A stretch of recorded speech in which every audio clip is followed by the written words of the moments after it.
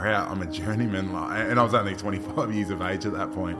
And I didn't really embrace it early, to be honest. My son was born at the end of 2013. So before 2013, I'd played probably 50 games across 5 years. Yeah. From that point in time, like when my son come, I think I didn't miss a game I think I missed 2 games in my next 100. Yeah. There is Latimore, Jeremy Latimore. That's why he's the GOAT. The GOAT. Retiring from rugby league, that I spoke about, you lose an identity and you've got to build a new identity.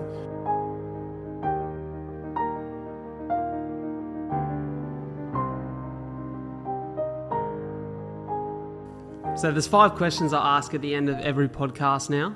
It's sort of like a consistent theme. And the 5 questions, the way I release this podcast is I release the full episode where this will be like the beautiful conclusion to the chat we've had and give people a really good idea of who you are and some closing wisdom, we'll call it. Yeah. Or they may be experiencing this as a trailer. So I put out a shorter episode as well. So people can come listen to just like 5 questions and 5 answers, which give them a really good idea of who you are and what the chat might have been like. Yep. And then if they love it, they dive into the full app. Awesome. So we'll jump into the 5 questions. It's the same for every guest. The first question is, if you could only recommend one book or one podcast to someone listening, what would it be? The book I would recommend, I've just read that. I was telling that Ant Middleton's Zero Negativity, and it just speaks to me at the moment, trying to not have that negative mindset with shit. So definitely that. And I'm on the Jay Shetty train for a podcast at the moment. He's just, covers all topics. And so good. Really speaking to me at the moment as well. You know what I like about Jay is one of my favourite quotes of all time is by him, where he was on another podcast as a guest, and they asked him, what's one thing that you don't value that others do? And he said, being understood. And I'm like, fuck, I reckon that's something to work towards in life. The power of not feeling like you need everyone to understand who you are or why you do things. Like, that guy is so wise. So wise. And he'd follow him on Instagram. I've only recently started following him, but mate, every day I'm screenshotting whatever he puts up and go back in the archives quality, and pick you up on a down day. The cool thing about him is he's spiritual, but he's also very practical. He's spiritual, he's got that monk background. There's other guys who are like him, but it's not practical for the everyday human being who goes to a 9-to-5 job and, has to pick up the kids from school or pay the bills. Like, he's got practical wisdom that makes life easier and simpler for people who are doing everyday tasks. Simple.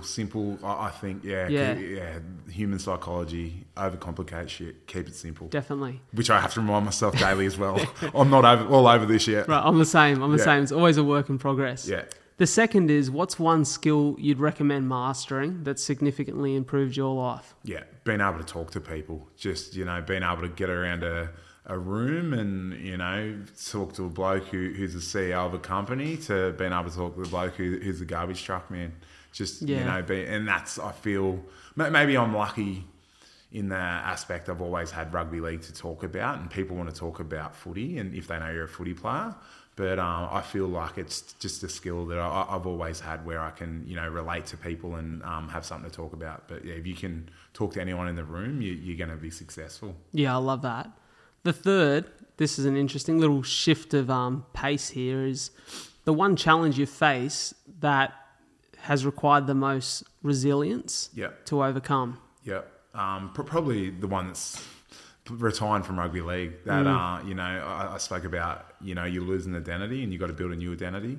Probably that. You go from being around 30 lads, training, doing whatever, doing the job that you've dreamt about since you were a young bloke, to now I'm in the business world. I'm mortgage broker and I work with the Dragons. I do stuff with the NRL. Obviously still aligned with, some of it aligned with rugby league, but just having to build that new identity. And how I do that is through structure, training every day, stuff with the family, just building things around it. So I'm looking after the head noise and the mental health upstairs. Like we said, that Jocko Willink link, discipline equals freedom. I love that. Yep. So true. Yep. The fourth is, what's a daily habit or ritual? It could be a morning routine or an evening routine that sets you up for a day of success. Yep. Probably training. I train every single day. But like I mentioned, I meditate. I try and meditate every day. I train every day, and I do gratitude every night. Is every day a morning session? I take that back. Meditate might be only 5 days a week. Yeah. But yeah, I'll train 6-7 days a week. And mate. Gratitude nearly pretty well 7 nights a week. It's only if I forget. I love it. Yeah. I've actually found probably similar to what you're saying there. I used to do like a bit of journaling in the morning. So I had a really solid morning routine. I'd get up 4:45, 4:30 most days, probably 6 out of 7 days. And I'll get up, listen to a podcast or audio book, have a stretch, have a roll, get the old body moving. 26 and it feels fucking 56 at times. Come see me in 10 years, brother. And with your knocks to and injuries, bloody hell. Yeah. And then I'll go for a run or go to the gym or a walk or whatever, jump in the ocean, grab a coffee, then I'd come back and like journal. But I found the best time to journal or reflect was actually in the night for me. Because I'm naturally a pretty positive guy. And I found like in the morning I was already positive anyways. Well, you're waking up fresh, right? Waking up fresh. Nighttime, you've had your day's experiences.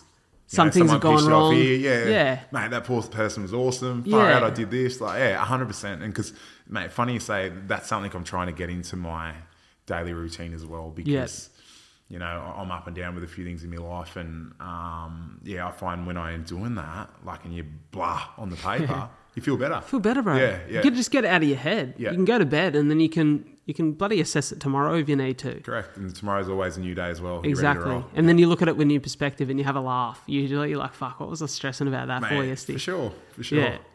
The fifth and final question, the most important question for me, and I think, you know, a really good opportunity for anyone who comes on the podcast is, you know, what message would you share with the world if you can encourage them to act on it? If there was one message you'd want to give to the people listening or watching, what would that message be? Mate, especially, you know, the Paddy, the UFC guy the other day, check on your friends, check on your family. Yeah.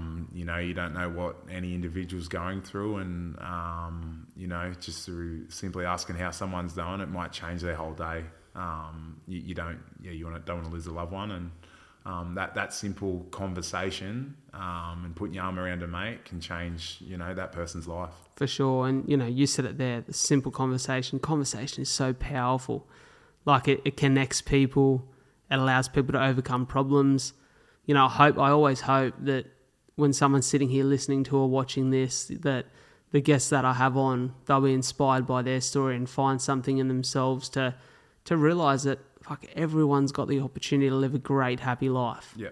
You just got to find what that means and what that looks like for yourself. And, mate, it's been a pleasure to sit here with you. You know, and I say this all the time on the podcast because I'm very selective with who I have on.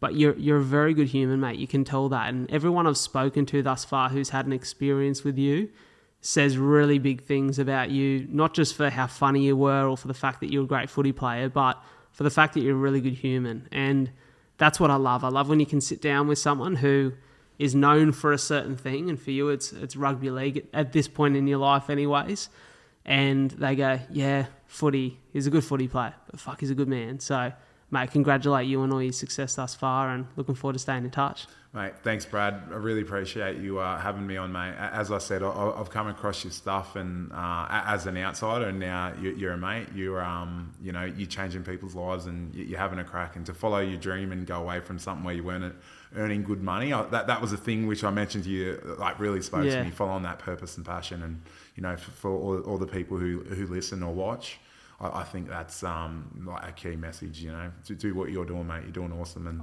thanks for the kind words as well. And mate, that's I appreciate something I am always humbled by. Mate, it's been a pleasure. Thank you so much. Cheers.